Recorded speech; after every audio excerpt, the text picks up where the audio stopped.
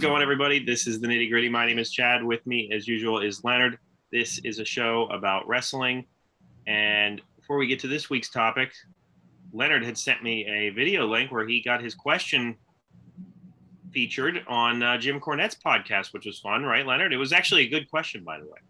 Thank you. For those of you who haven't listened, you can find it on YouTube.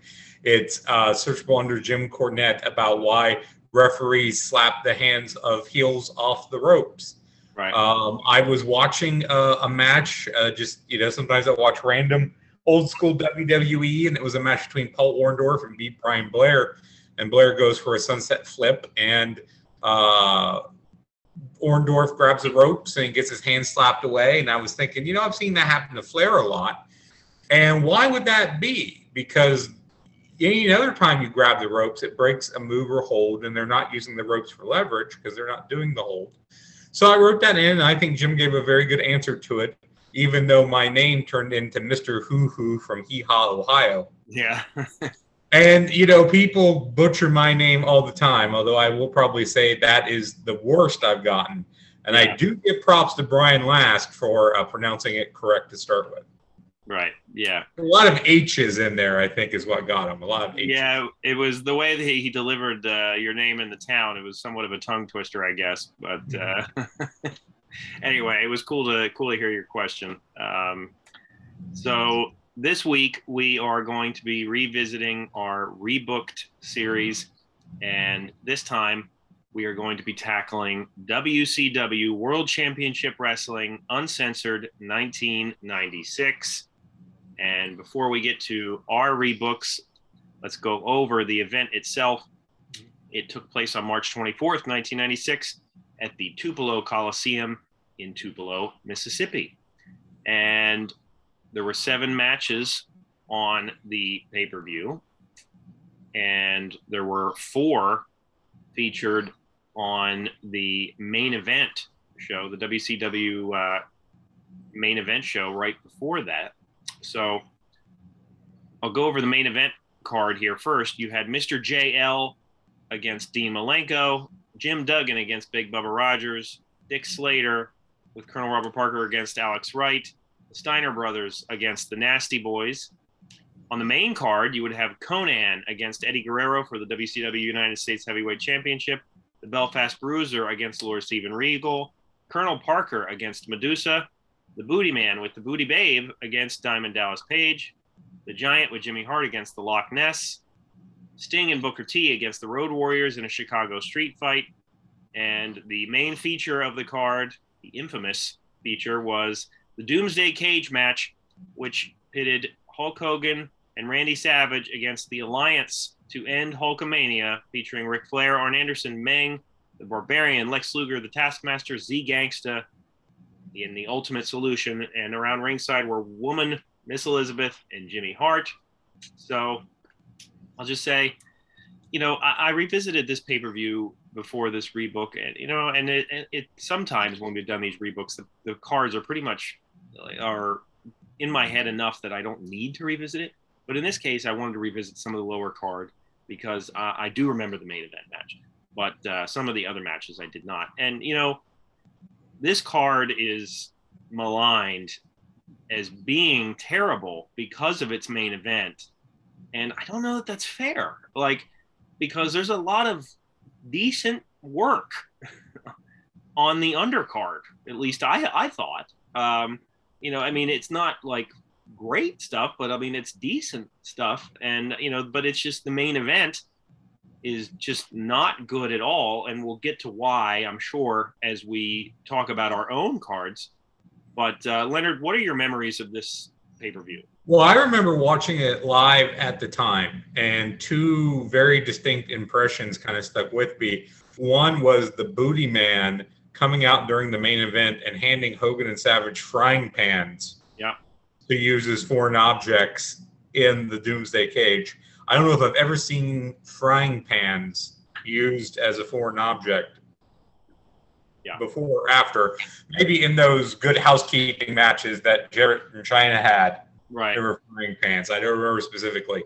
And then the other main impression was Booker T in the Chicago street fight, kind of a coming out for him. I know Jim Ross has that saying that sometimes you got to put that dog in there to see if it hunts.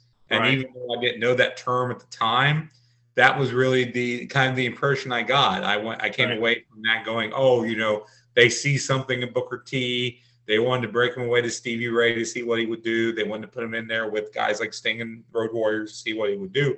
And of course, his star just elevated from here. So that may be a positive. And Right. when you talk about the card in general, the Chicago street fight is fine. The ending's a little bit silly where Lex Luger helps and Stevie Ray helps out in the back to chain Animal. The best match on the card is probably Regal versus Fit Finlay, who was the Belfast Bruiser. Even though that's hurt by ending in a DQ finish. And then the opener, Conan versus Eddie Guerrero, is very good as well. The ending there was a little bit wonky. It involved Eddie kind of hitting his head and knocking at himself out a bit for Conan. Well, and you mentioned the endings, and that's a running theme in WCW, and I think that's one of the reasons why they might not have the reputation that they deserve at certain eras, because, and Eric Bischoff has admitted this freely on his podcast 83 Weeks, and he's talked about it ad nauseum, the fact that they never had a guy that could give them good endings. And you see it time and time again. And, you know, we'll get into, you know, our card, and I'm going to talk more about that specifically. Mm-hmm. But yeah, this event, like, was in, like I said, in 1996. So I was 14 at this time. So, and, you know, after the Hulkamania thing ended in WWF, this was during a period where I was watching wrestling casually, but not serious. I wasn't nearly as invested as I once was. And if I was watching, it was probably to see what was going on with that guy named Steve Austin. But I knew about this match, and I knew about Hogan's work in WCW, but, you know, I don't know. In my head, as a kid, being a kid growing up as a Hulkamaniac, I looked at the Doomsday Cage and I was like, oh, that's really neat. And, you know, I told Leonard off air last week that one of my first looks into some of the reviews at 411 Mania, the site that we wrote for, before I wrote for it, was you had Scott Keith doing recaps and reviews. And he gave this match -5 stars, I believe. And at the time I was like, you know, why would you, you know, criticize Hogan that badly? But in retrospect, and you watch this match, you understand the match is just bad in general for many reasons. But anyway, let's. Well, it should be, before we go on, it should be mentioned that Kevin Sullivan in a shoot talks about this. The original idea was going to be Hogan and Savage against Sullivan and the Giant. And Hogan was kept going, oh, we got to put more people and do this and do that. And Sullivan kind of let him do whatever he wanted with the idea, because Sullivan's deal was he had just started working with Hogan, and he felt if he gave Hogan this, then Hogan could trust him, and then he could bring other ideas to Hogan in the future and get him to play ball in different ways. That's not how Hogan works, brother. Nope, doesn't work for me, brother. But yeah, we'll get to that. I you know, I have some interesting ideas, and I'm anxious to hear what Leonard's ideas are. Sure. So let's get into our rebooks here, and I'll just say that my card was booked in a way where I didn't adhere much to the storylines going on. Mm-hmm. I looked into them, and I used what I could and what I liked, but I didn't adhere to them fully. I booked this card as if I'd be booking it today, which I am, obviously, but I put the matches on there that I think I would have wanted to have seen looking back. So bearing that in mind, Leonard, did you put any matches for the main event card, the pre-card? No, I booked 9 matches total. Nothing for main event. I just didn't think about it. I probably could have slapped a few things together, but I just didn't worry about that. All right. So it should be mentioned before we go forward that we gave ourselves a wrinkle that we had to keep the Doomsday Cage match, and we had to keep the Chicago Street Fight, the two gimmicks used on it, but we could put anyone we wanted in there, use those any way we wanted. And we should also remind people that we not only can use people who appeared on the show regularly, and that includes the main event, but anybody who's working regularly for WCW at the time, anyone under contract. And I believe we have both in the past used rosters from the SmackDown Hotel to kind of fill in those gaps. So I did look at those, and I do have, I think, a few people who were working for WCW but not on this card, right, taking part in this. Right, and I'm glad you mentioned that. And I should go over also what the Doomsday Cage match is for those who might not fully remember. They might remember what it looks like, but so basically, I talked about who all was in the match, and the cage match involved Hogan and Savage having to start at the top of the three-tiered structure, and on each level there were members of the Alliance waiting for them. The structure featured scaffolding with steps on it to enable the wrestlers to traverse it, with the object being to make it to the bottom of the cage where the ring was and score a fall to win. So that is what it looked like. I will put some pictures up here. If memory serves, there's not a ton of clear pictures of the full cage, but I will do my best to put pictures here on the episode. So I had 4 matches for the main event, and I believe the exact number of matches they had for their regular card. So we'll do it this way. I'll talk about my first 2 matches, and then we'll just get into Leonard's card, and that'll kind of even us up there. Good, yeah, a little bit. So the first 2 matches on my main event card, I pretty much kept a lot of the people that were on this, with a couple exceptions. I just switched some people around. Mm-hmm. So my first main event match on their pre-pay-per-view card would be Big Bubba Rogers versus the Belfast Bruiser. So basically, you have 2 big brawling guys, and I did like the work that the Belfast Bruiser, who would become Fit Finlay, did with Lord Steven Regal on the main card, but I think it would have been cool to see somebody like the Belfast Bruiser go against Big Boss Man, Big Bubba Rogers, Ray Traylor. I think that I would have given each of these matches maybe a hair more time, but if you're going to do like a double DQ or a DQ finish or a count-out finish, you would have it done here with 2 guys that are brawling on the outside or something like that. But I still think the work they would have done would have been halfway decent. So. Anyway. Yeah, I could see that. I toyed with using the Belfast Bruiser against One Man Gang, who I think would be a similar type of match, maybe even a bit of a rougher one, because OMG just comes across a bit rougher than Big Bubba Rogers. I think that's an interesting, unique, and different matchup.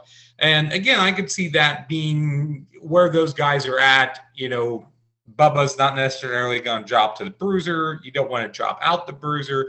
So, yeah, I think having that be like a brawl on the outside, double count out, I think that's fine, especially if it's your opener to main event. Right. Well, my next match I have is Mr. JL, who should be reminded that this is Jerry Lynn in a mask. Mm-hmm. And I put him against Alex Wright. So here you have 2 technically sound guys, 2 guys who can move a little bit faster in the ring than the first match that I had up there.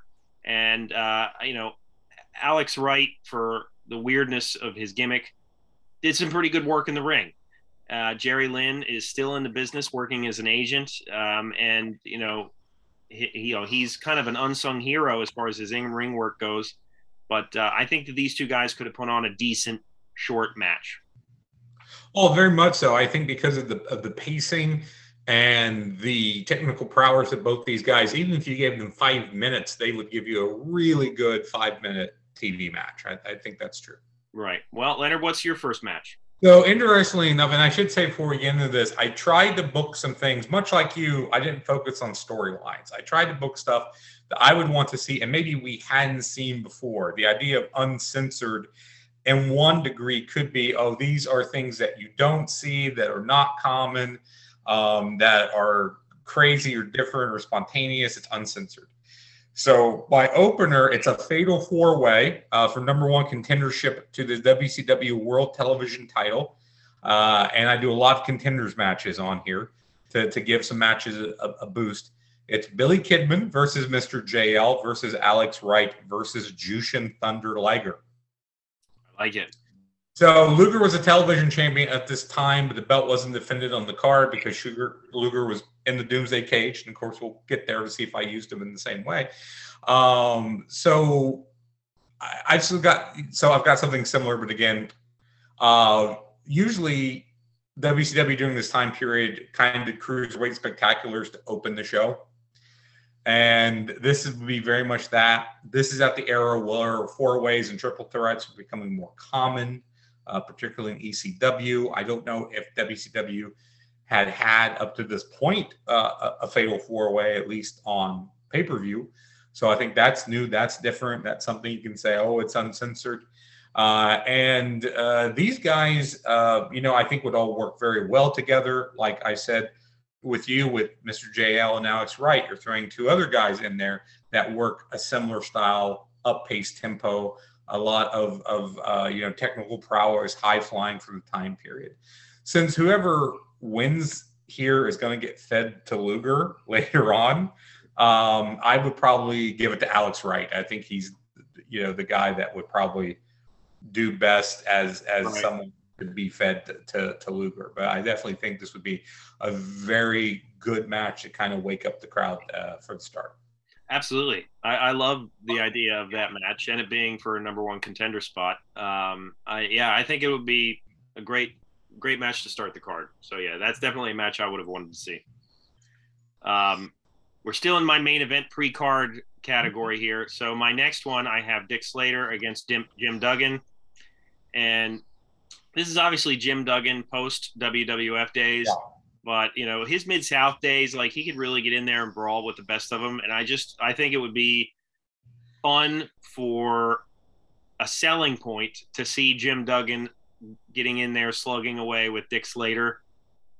It wouldn't be pretty. It wouldn't be technically proficient, but you'd have Jim Duggan, a person that people know, against another guy who, looks like he can go, and just have him go in there for a few minutes. And, I might have Jim Duggan go over, but I think it would be cool to see those two go against each other for this type of spot to maybe sell some more pay-per-views.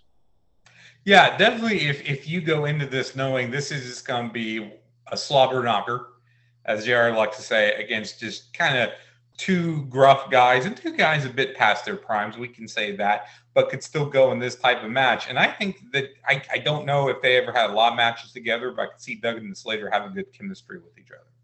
Absolutely. So my next bout is Sherry Martel versus Medusa Maselli with Colonel Parker suspended above the ring in a shark cage, because I love shark cages. So, I thought about using one of them on my card too. I ultimately didn't, but okay. Well, I actually only had 7 matches, and I wanted to add a couple more, and I didn't even think about doing main event. But looking around, I thought, maybe I could do a women's match. And Medusa and Sherry actually were in a love triangle with Colonel Parker at this time, and that's how you got the match on the main card of Medusa versus Parker, because Sherry and Medusa had fought on television prior to that. So yeah, what I would January of this year, I believe. Yes, yeah. So what I would do is do a repeat of that match, but you got to add something to it. So with Parker being in the middle of these two ladies, I do the thing with the shark cage. Medusa and Sherry work together a lot. Even going back to the mid '80s in the AWA when they both started out. So they know how to work together. I think this would be a good match if you let it be a good match. I would have Parker still trying to interfere and drop something to Sherry from the cage, brass knuckles, what have you. Medusa would intercept it and use it on Sherry to get the win. So that's Medusa getting her triumph over Parker in a way, in a match that makes more sense than probably Medusa versus Parker. No, absolutely. And you know what? It's funny. I had thought about doing this as a match as well. And then I'd seen that they had a match in January, and I was like, well, I don't know if I want to do that. And if I did, how would I change it? I like the way you change it with the shark cage. I actually think that makes a lot of sense. And it's kind of sad that these two never really got to have that prominent matchup in this era because, in this time frame, women's wrestling was very much an afterthought, and it wasn't really paid a lot of attention to. And it's kind of a shame. I mean, Medusa was really athletic, and man, she looked really good in this era, I think. But that's a match that I would have enjoyed seeing, and I think people should have seen more of Sherry's work in ring. But I think Sherry and Medusa, if you transplanted them to today, they could work and get over. Yeah, absolutely. And on that in that same vein, the main event for the pre-card matches, I would have now. WCW Women's title wouldn't be created until later in this year. Mm-hmm. And so at this point, there is none. So we are at a pay-per-view where recently Medusa took the WWF Women's title and threw it in the trash. That just happened. So I would kind of fast forward a little bit and have the WCW Women's title created here. And I would have Medusa going against Miss Elizabeth. No, here's my strategy. Now you think about all the times when, especially in women's wrestling, where you would have one of them in a match and nobody would think that they would stand a chance. Everybody think, oh man, this is going to be destruction. They're just going to get killed. Think about like Stephanie McMahon or somebody like that who won the women's title way back when. This would be a similar situation here, and it would paint a picture of kind of how my pay-per-view is going to go. And I would have Miss Elizabeth go over here. It would be like interference from whoever you wanted it to be. Woman, Ric Flair, this was Miss Elizabeth as a heel at this point. She had turned her back on Randy Savage. So she's very much, a baddie in that way. But I would have it be shenanigans involved, but I would definitely have her be the WCW Women's Champion. And I realized Miss Elizabeth had no real in-ring experience. I understand that. But the fact that the First Lady of Wrestling did not get a title of any kind, even if it was in some weird way, like I'm describing, is kind of a crime. So I would have the fact that this part of my card ends with a title going around the waist of Miss Elizabeth. If that doesn't entice people to buy and see what else happens, I don't know what would. So that's my idea. I can see, Leonard, you're toying with this in your head. Yes. This definitely fits the whole, you're going to see crazy shit because it's uncensored. Certainly. Right. Miss Elizabeth, to my knowledge, wrestled twice, both against Daphne, right.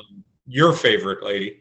One, I believe, was a one-on-one. The other was a tag match. I know Elizabeth was with Luger. I believe Daphne. Yeah. I don't remember who Daphne was with. It was either David Flair or Crowbar. And I had to look that up because a few years ago I was commissioner of a fantasy league. It was an all women's wrestling thing. And I had to double check to see who was eligible. Our eligibility was they had to work a match. So thanks to Vince Russo, Elizabeth, all the Nitro girls, a bunch of random people are eligible as having had matches. I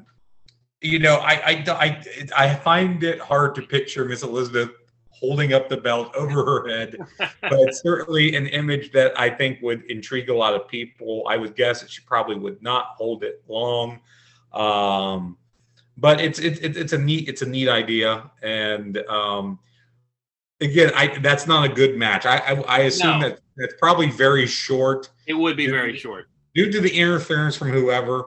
And certainly it might, like, if that's the case, like, I'm thinking the next logical step is Medusa versus Woman.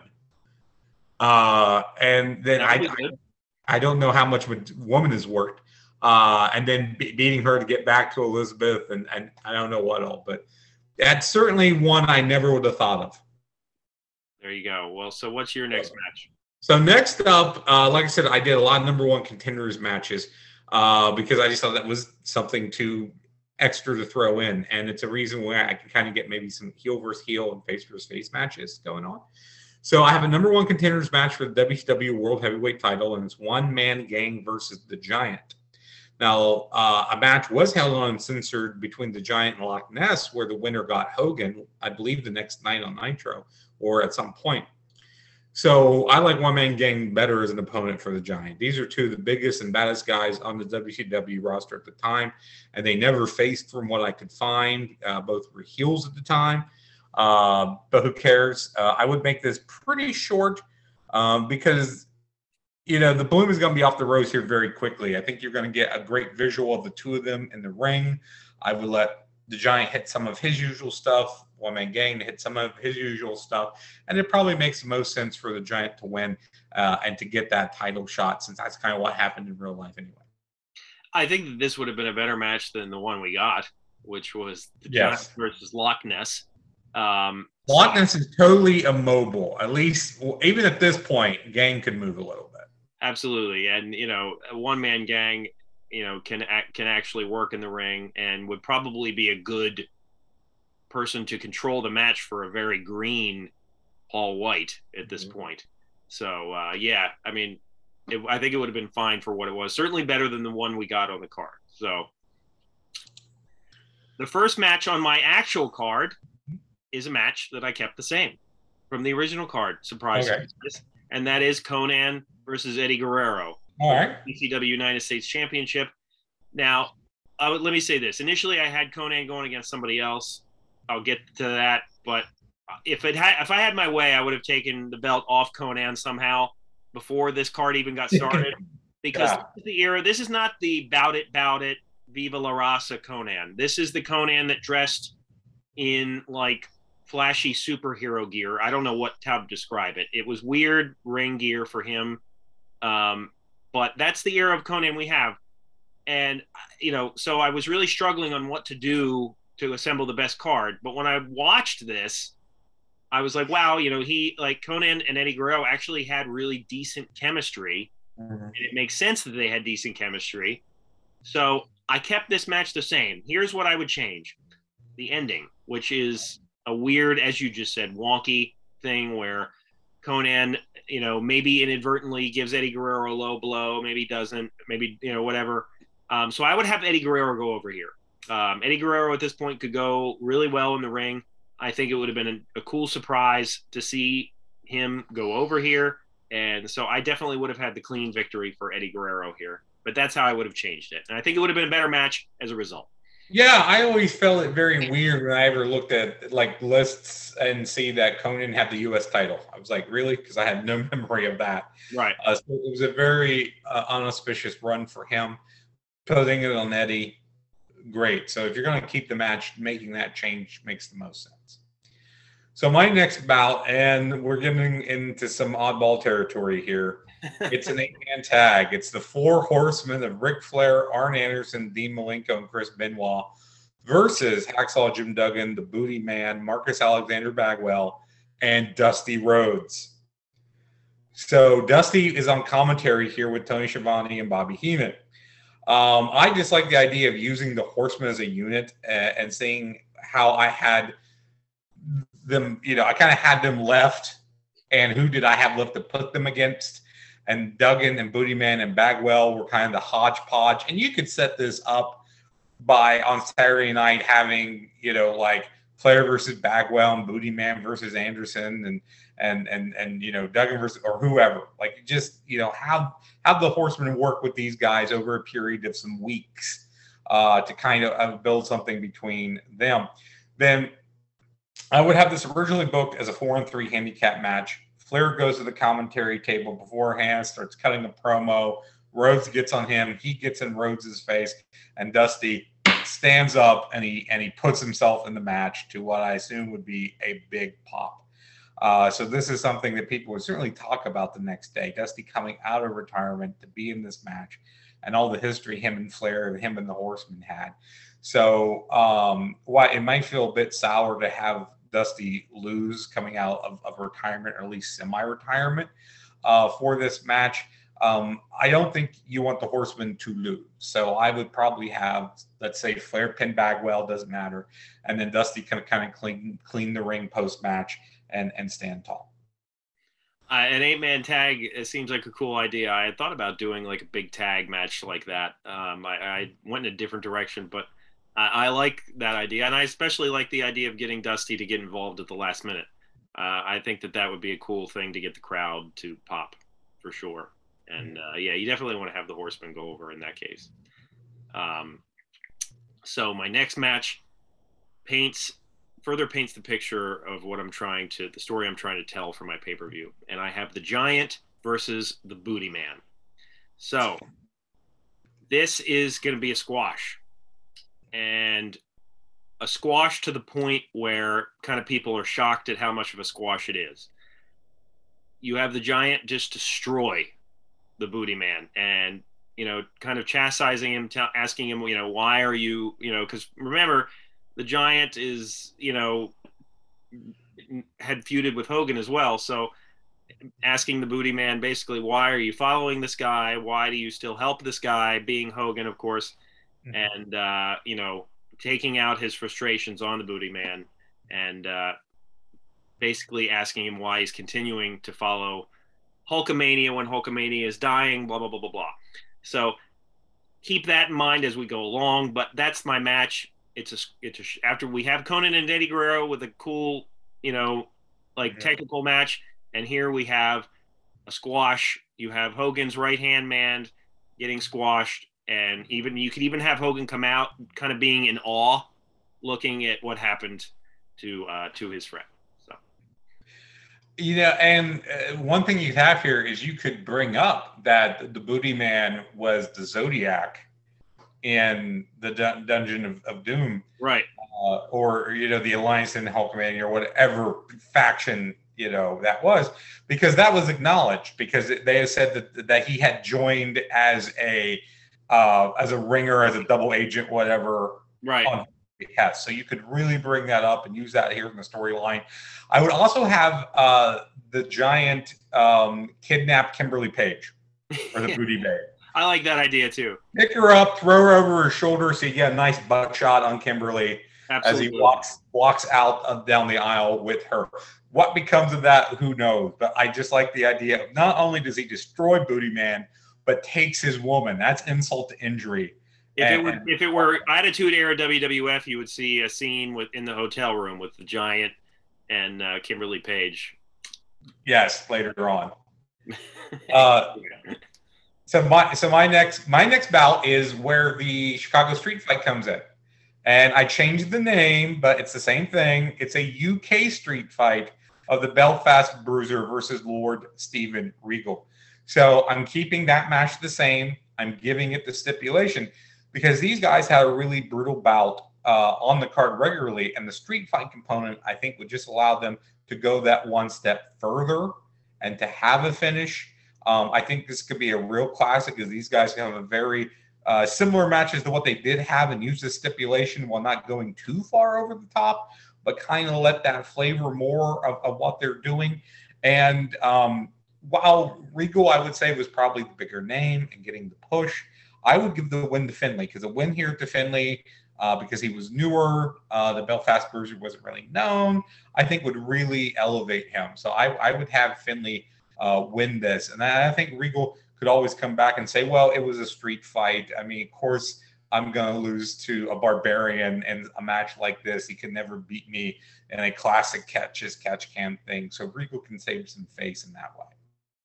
I like that idea a lot, actually. It's funny that we both kept a match.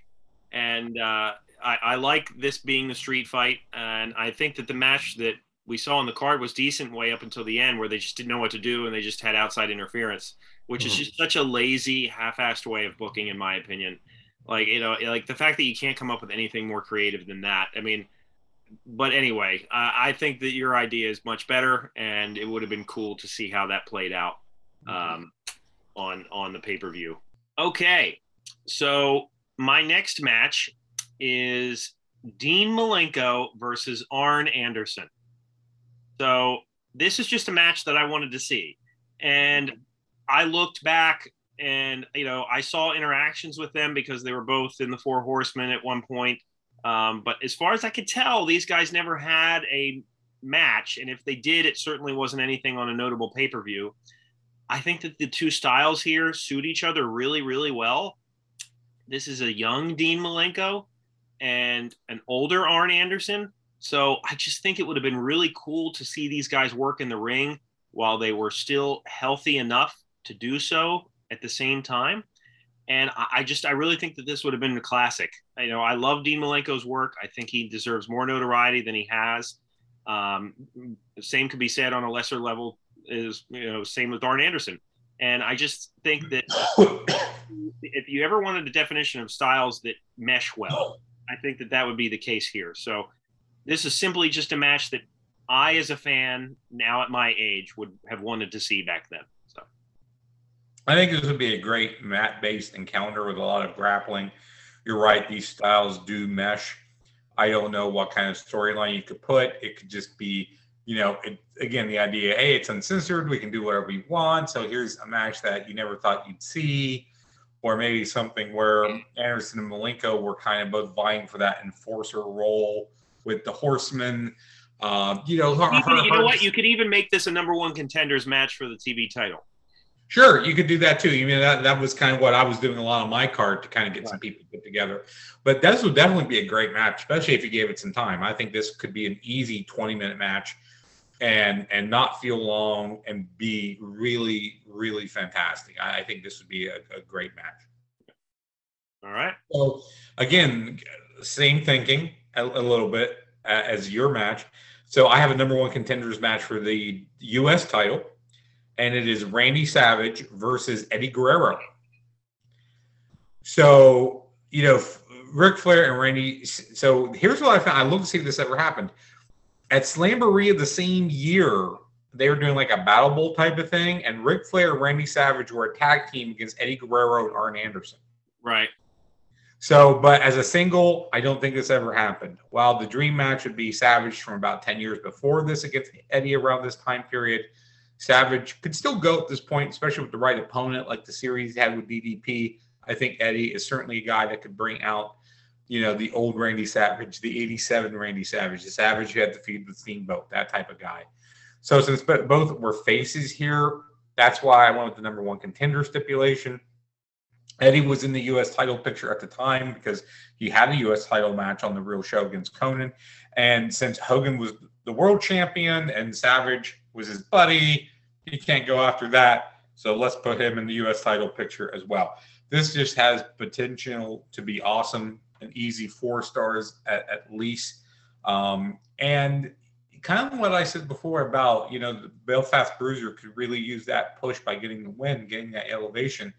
I would give Eddie the win here, and I think Savage would put Eddie over. I think if you go back and you look, Savage really never had a problem putting someone over if it was good for them or good for the company. I'm sure that Savage had some, respect for the Guerrero family and would be cool with that. So I think Eddie beating Savage here and then them doing a handshake after would do wonders for Eddie's career. He's on the rise anyway. This is strapping a rocket to him. Well, yeah, this is certainly a dream match, and I wish I would have thought of it. I mean, I think that this would be a really fantastic bout between these two, no matter what eras of their careers, really. It would have been something I would have loved to have seen, and I think that they would have meshed pretty well together. I think that Guerrero could have gotten more of the high-flying stuff out of Savage and maybe made an older Savage look better. And likewise, I think Savage could have gotten a more patient pace out of Eddie Guerrero and maybe less of the Lucha Libre stuff at this point. So, yeah, I think that this could have been really cool to see. And, even the promos, especially if we're talking about a later era Eddie Guerrero, it would have been great to see. So, yeah, I love that. So speaking of Randy Savage, I have a street fight for the World Television Championship. And it is Randy Savage versus Lex Luger. Okay. And I had thought about having like Elizabeth in a cage, but we're not quite at the open romance between Luger and Elizabeth yet. They might have been that way behind the scenes at this stage but maybe I don't know the timeline. I know that Savage and Elizabeth were certainly divorced by this point, and Elizabeth was married to somebody else. So, yeah, at least on camera, Luger and Liz weren't an item until very late, like 99, 2000. Right. So it might not have happened here yet, but the storyline going into this is, Randy Savage and Hogan are buddies, and Randy Savage is preparing for this match and is maybe a little irritated at the fact that Hogan is spending so much time worrying about the condition of, like, the Booty Man, for example. Mm-hmm. And, he's worried about his friend, the Booty Man, and, Savage is worried about his match with Luger because it's a street fight and he might need some help, yada, yada. So Savage goes out to face Luger, and it's a really close match between these two guys. I think that Savage could have made Luger look a lot better than Luger was. And I think that these two guys would have worked fine together overall. And some of the kind of no rules, no holds barred matches that Savage would have with DDP were really good. So I think that this could be a good way to showcase these two guys. So I would have this be a close match, but I would have other people interfere with Luger, such as Elizabeth or Ric Flair or whoever else. Because remember, this was supposed to be an alliance at this point between a bunch of people.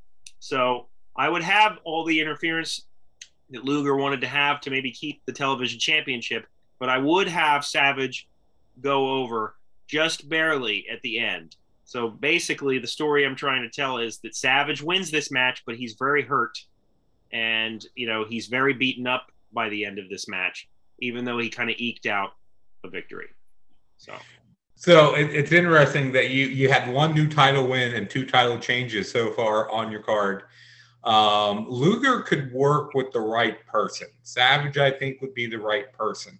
This gimmick would be the right kind of gimmick to hide a lot of what Luger's got going on. The idea here, you mentioned the fact that Luger was part of the alliance. It was very shady about who Luger was with, what he was doing. Yeah, and I hated that part of it. Like the fact that he, and we'll get to this later, but the fact that he and Sting were tag team champions, one guy's a face, one guy's a heel, but they're friends, but also Luger holds the television championship.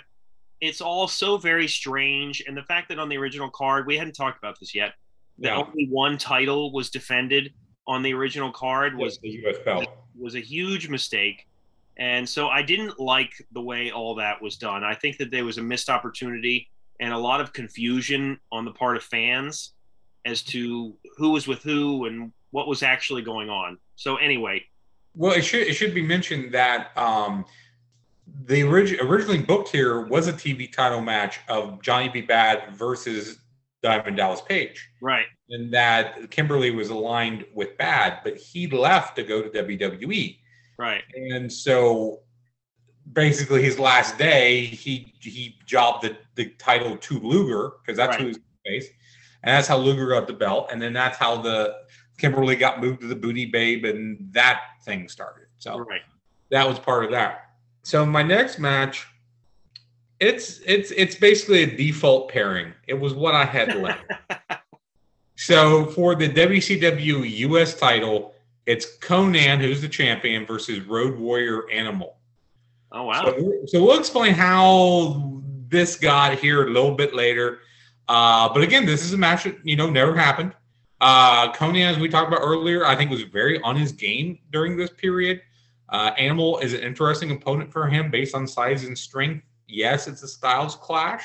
So I'm not sure what kind of match we would get out of these two. I freely admit it may not be a great match. I don't think you want to put the belt on Animal. And I think Animal's losing to Konnan. So I would go with a DQ finish here. They go to the outside. Animal grabs a chair, what have you. But Animal would lose by disqualification. And, at least this is a match no one would ever think to do. No, definitely not. And I agree with you. It might not be the best match to look at, but so as a result, I think the only way you could do it is end with a DQ finish somehow. The idea of Animal having the U.S. title is just something that I have trouble picturing in my head. Like the fact that Animal with a singles title in any way is just weird to me. Mm-hmm. But yeah, that would that sounds like your piss break match, Leonard. Yes. The only time I think Animal worked briefly as a single in late in his WWE run. I think he was just known as the Road Warrior. Yeah. Yeah. Well, it it would certainly be interesting to see that unfold. So my next match is Ric Flair versus Lord Steven Regal. It is a submission match, and if Regal wins, he gets a title shot. So this is not for the world title. Okay. But if Regal wins, he gets the title shot. Now, obviously, we have a heel versus heel match here. Okay. Well, what happens if Flair wins? Does he get a title shot? No, if Flair wins, then he just wins. Okay. Then then Regal goes away. Basically. Okay. I mean, I guess you could make it hair versus title shot, but who knows? So basically, I think that this is, again, selfishly, this is just a match that I would have wanted to see. Sure. And these two didn't have a match. If they did, it was late in WWE period, and I don't think that even happened. So, because these guys were both bad guys often, and you just wouldn't have seen this pairing. But I really do think that they could put on a great match. Mm-hmm. And that was kind of what I was looking for here. And if it was a submission match, oh my gosh, like the work on the mat that these two guys could do would just be phenomenal, in my opinion. And, I might even have Regal go over here somehow so that he gets a title shot and then loses to Flair, like on a Nitro or something. Mm-hmm. So. Yeah, I agree with you. This would be a really great match, a match which I don't know if we ever did happen because they were on the same side of the ball, being heels a lot of the time, but never really aligned, I don't think. These guys could work, especially a submission match. Each of them would pick a body part. Flair would definitely pick the leg and, just work it. And the way they would work it, I think, and the way they would do their different segments and heat spots, and even if they went outside the ring, would just be so, so crisp. On one hand, and this is me playing devil's advocate, I could see this being two guys who are too similar, and you wind up with a bland match because of that. But I don't think that's very likely. I think both these guys probably have their working boots on. We want to put on a good match together with each other. I think it certainly has all the potential on paper to be excellent. Yeah, the crowd might not be as into it as I would like them to be. I can see a dead crowd for this, yes. But screw the crowd. That's what I say. Right. All right. That's a very mixed Vince McMahon way to book. Screw the crowd. Yeah. So next up, this is my next to last match, so my 8th match, I guess. For the WCW World Heavyweight title, champion Hulk Hogan versus Road Warrior Hawk. Ooh. So dig this. I looked this up. In Japan in 1993, Hulk Hogan and the Great Muta in a tag team faced Hawk and Kensuke Sasaki, if I'm saying that name correctly. It's on Facebook. I found it on a Facebook page. I have a side note. I have a High Spots box set of all Hogan's work in Japan. Yes. I'm pretty sure that this match is on there. So okay. So for me, seeing this and seeing these two guys in the ring together is absolutely mind-blowing. I think it's just a hell of a visual of these two just nose to nose. In the match, Hawk does a military press slam on Hogan, which was amazing to see. So is this match going to be good? Probably not. I think it would be an amazing car crash. I think Hogan would sell for Hawk and make him look good until the inevitable comeback. And you don't put the belt on Hulk. I mean, you thought Animal as a U.S. champion would look weird. Well, if Hawk was the WCW World Heavyweight Champion, how weird is that? That would be very weird. Very weird. And since I did a DQ in the previous match, I don't want to do that again. So I think I would have Hogan win clean, but then have Animal run out, and they kind of do a double beat down. And then you can have Booty Man Duggan, whoever Hogan's friends, come out and help make the save. And then that could probably lead to a tag match down the line, say Duggan Booty Man versus the Road Warriors type of thing. Even cooler would be if you're playing on the Japan matchup, it would be cool to see Hogan do some of his Japan work here, because that's not something that he ever did. He never even flirted with the idea of working differently in America. But if anybody who watches his Japan stuff, you will see that he does work differently over there. Because he had to work a different style there. So I think if you incorporated some of that here, it would be even more interesting for Hogan in this era. But yeah, you kind of have to have Hogan go over clean. How does Hogan become the champion? I thought Hogan was the champion at this point. It was Flair. Flair was the belt. You see, when I reviewed Flair and Savage had like a long program, basically. Mm-hmm. And Flair had won twice against Savage, at least twice. One was a straight-up match, I think, and the other one was a cage match. And I think the cage match was on the previous pay-per-view. So okay, that is my bad, because I thought when I had reviewed Uncensored that they had said that the winner of Giant and Loch Ness would get a title shot against Hogan, and maybe I misheard that. But hey, anyway, this is whatever I want to do. So let's say Hogan beat Flair on Saturday night. Who cares? That's all right, because I have something similar happening. So okay. We'll get to mine right now. Right. Like I said, I didn't want to take the title off Conan earlier because I had done something like that elsewhere. I didn't want to do it twice in one card. So a Doomsday Cage match for the WCW Tag Team titles. And we have the Steiner Brothers versus the Road Warriors versus the Nasty Boys versus Harlem Heat. And if you're picturing 3 tiers, you have the 4 teams on the top 2 tiers, and the goal is the same. It could be the same. It could be, have a fall for the win, or it could be the first team that escapes the cage wins the match. Whichever way looks better as a visual. But I definitely think this group of guys would have worked this style of cage better. There was a lot of history and a lot of work with all these teams. Like you had the Nasty Boys and Harlem Heat working together a bunch. You had the Steiners, maybe not always, like they didn't really have a lot of work with the Road Warriors, but you certainly had Harlem Heat, kind of trading stuff with the Road Warriors. And I would have had probably the Road Warriors take the titles off of Sting and Luger somehow in a previous match on TV. That's what I would have done. That would be my kind of cheat, so to speak, would be to take the titles off of the heel face team that is just full of weirdness and put them on an actual team. So that's what I would do here. I would put them on the Road Warriors perhaps, and I would just have these 4 teams, go crazy in this cage. And, if I didn't have the Road Warriors retain, I might lean towards like Harlem Heat or the Steiners here.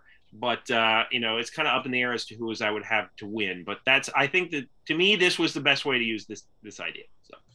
Well, you know what? I did something very, very similar to you, but more of a clusterfuck. Okay. But again, but first to talk about what you did here. Yeah, great pick of teams, great use of the cage idea. I definitely think you need to get the belts off of Sting and Luger. And, I'll just go into my match. It's very similar to yours. So Doomsday Cage Gauntlet match. Ooh. For the WCW Tag Team titles. So Sting and Lex Luger are the champs. They start off in the top cage with the Blue Bloods of Squire Dave Taylor and Robert the Earl of Eaton. Must win by pinfall or submission in that top cage.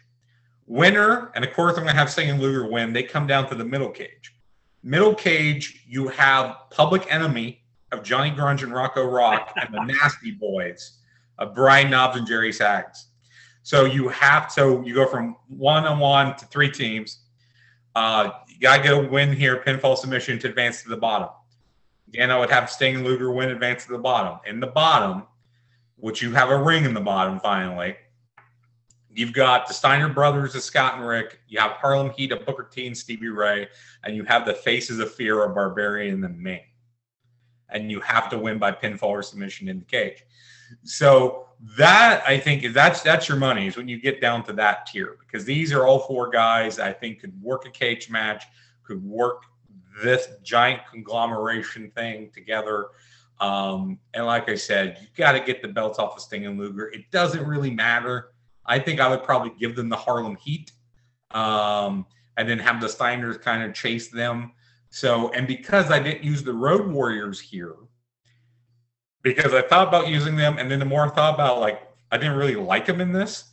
Right. So that's why I came up with the idea of, hey, if they're not going to be in here, they got to have something. So them getting the individual title matches were sort of their compensation for not being part of this thing here. Wow. It's funny to me that we both used the tag team titles for this concept. Yes. Because it makes the most sense. And like your description of your match reminds me more of my triple tier cage match in one of our previous rebooks, where I just had different levels of weapons and just chaos and ridiculousness on each tier. Yours is more simplified. It just has every wrestler in the company in every tag team, almost every, except for the Warriors. I think every tag team company is involved here. But yeah, no, I think that your idea sounds really fun, and it would have been cool to see the tag teams in something like this, because I think it would have made more sense, and it would have been better visually to see that happen. It still would have been chaos, still would have been a clusterfuck, no matter if it's Leonard's match or mine. But I think it would have been better, either one of these. So, all right, my main event. The culmination of my storyline. So, later on in WCW, after Hogan has turned heel and Sting has become the Crow character, we see them face off.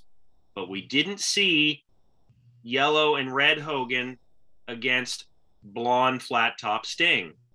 So, that is my idea here. You have this huge matchup. It's not for a title. And you have Hulk Hogan versus Sting, the number one guy in WCW against the guy who was number one in WWF for many years, finally going head to head. There doesn't need to be necessarily a storyline where they hate each other. It could just be, I'm challenging you, Hogan, because I want to know if I'm better than you. It could be something that simple. And meanwhile, in the background, you still have this alliance to end Hulkamania, that maybe some of those matches happened on Nitro, and that's still a background storyline.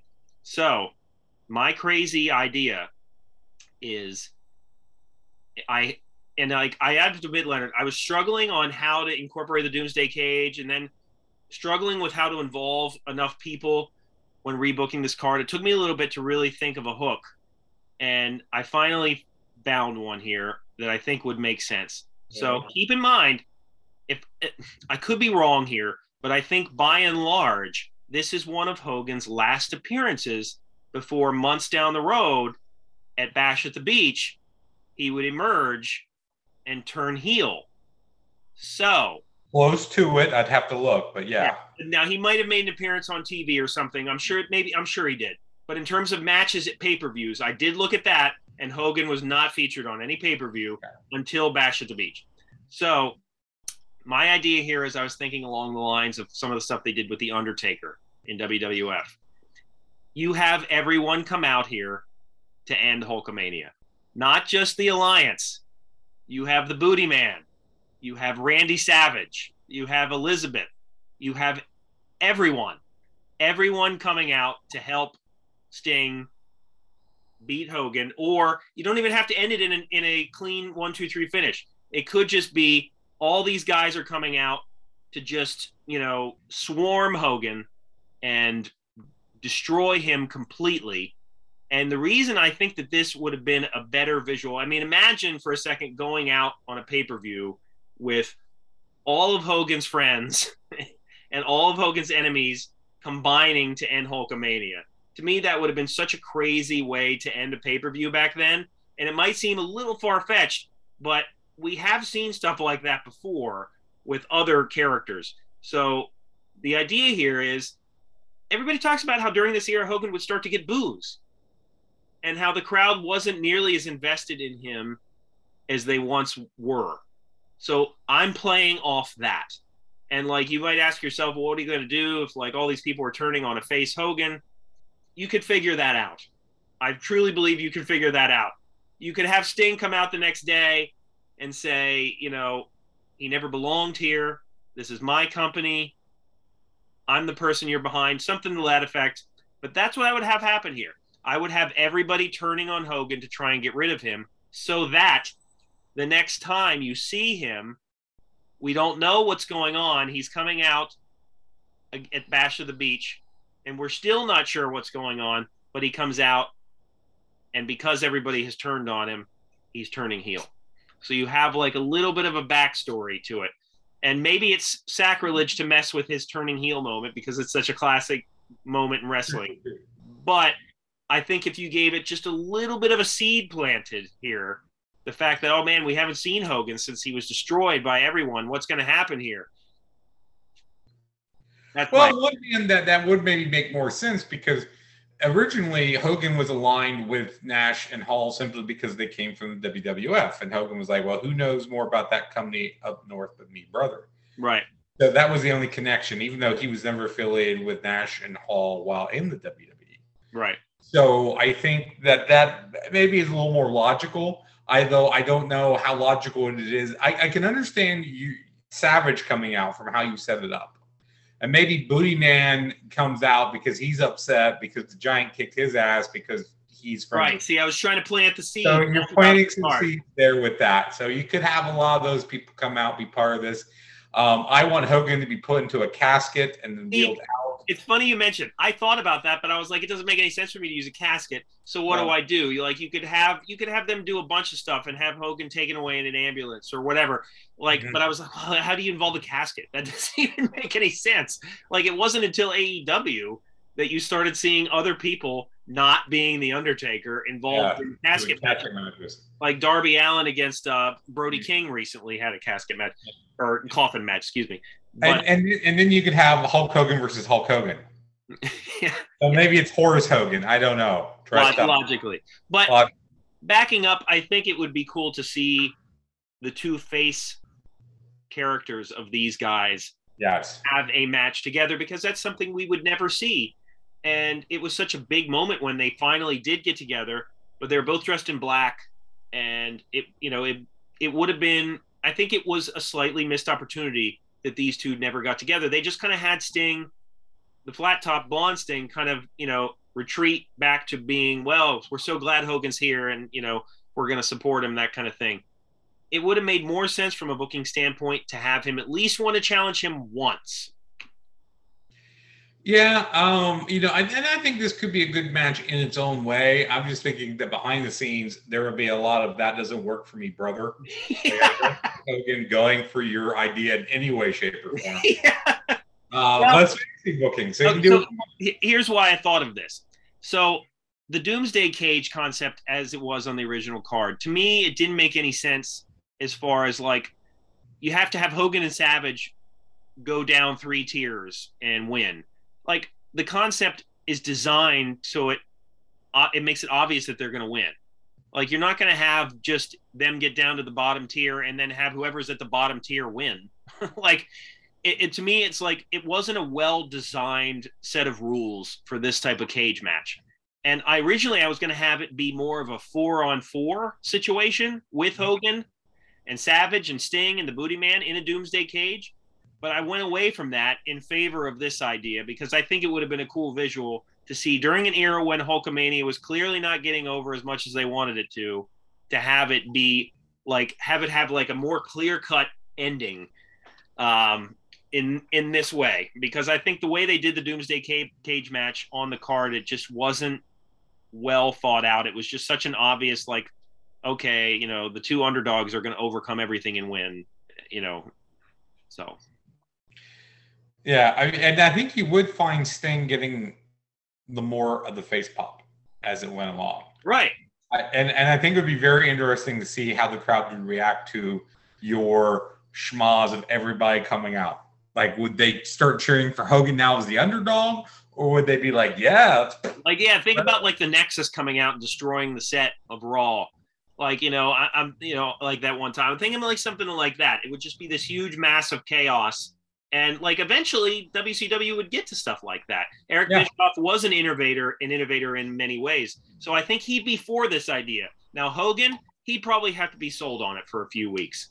But yeah, I think he would be promised this huge return. And at this point, I don't know if they knew they were getting Hall and Nash. Right. And what they're going to do with them. So I think Hogan has to be promised, this huge return, this triumph, this of your character. You're going to come back and you're going to beat everybody. You're going to come back as a heel, and he still gets to beat everybody. Yeah, but he's a heel. We're gonna do World War III, where you eliminate all 60 dudes. I would have loved to have seen that. Yes, that may be what you would have to promise Hogan to get him to do this. It's a crazy idea, but again, I think the idea here we both did with Uncensored was just throwing the craziest crap we could think of out there, because that's sort of what this type of pay-per-view goes for. And really, at this time, yeah, there were storylines going in WCW, but nothing that entertaining, nothing that interesting. So at the very least, even in a car crash kind of way, I think both our cards are a little more interesting than what we got. I think looking back, if you would have said, oh man, hey, you remember that match where Sting faced Hogan and like everybody beat the shit out of Hogan? Like, to me, I don't know. That would make more sense to remember something like that than, oh, you remember that Doomsday Cage match? No. With the frying pans? Yeah, the frying pans. So, is that it, Leonard? Is that all of our matches? Yeah, I'm done. Yeah. All right. Well. Yeah, here's the thing. Next time we do a Fever Dreams, I want a frying pans to be a stipulation for some match. We should have a frying pan match. It could be frying pan on a pole. It can be just you come out with frying pans. I got it better now. Frying pans in a shark cage, and you got to get to the frying pans in the. You have to bust open the shark cage to get at the frying pans. Yes. Sold. All right. Well, let us know what you think of Uncensored 96, the original card, and what you think of our rebooks. We always have fun doing them because, you get to do whatever you want. Let us know what matches you would have made with this roster of guys. And, we didn't go crazy with the roster this time, Leonard. We stuck more to what was there. I made a point to do that, by the way. I didn't even research other people that were not with WWF. I didn't either. I looked at who WCW had. I looked at who was on main event.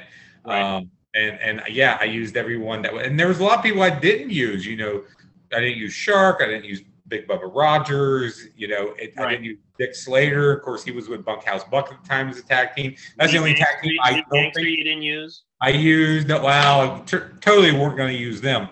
But there were some guys that I didn't use. And you know what? If I'm correct, the Gambler was here. I could have used the Gambler. Oh man, we should have. That should have been Ric Flair versus the Gambler.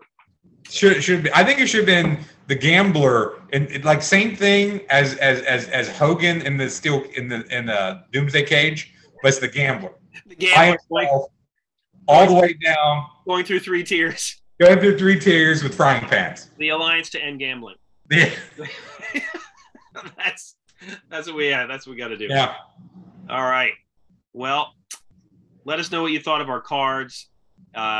Any comments are welcomed. If you hated our cards, those comments are welcomed as well. Yeah, maybe some of that. Please check out our Stupid Questions videos and our random match reviews. And we are also available on Apple Podcasts and Spotify. Please click like on this video and subscribe to our content. We appreciate all the help. For Leonard, my name is Chad. We will see you next week, and Alexa will see you out.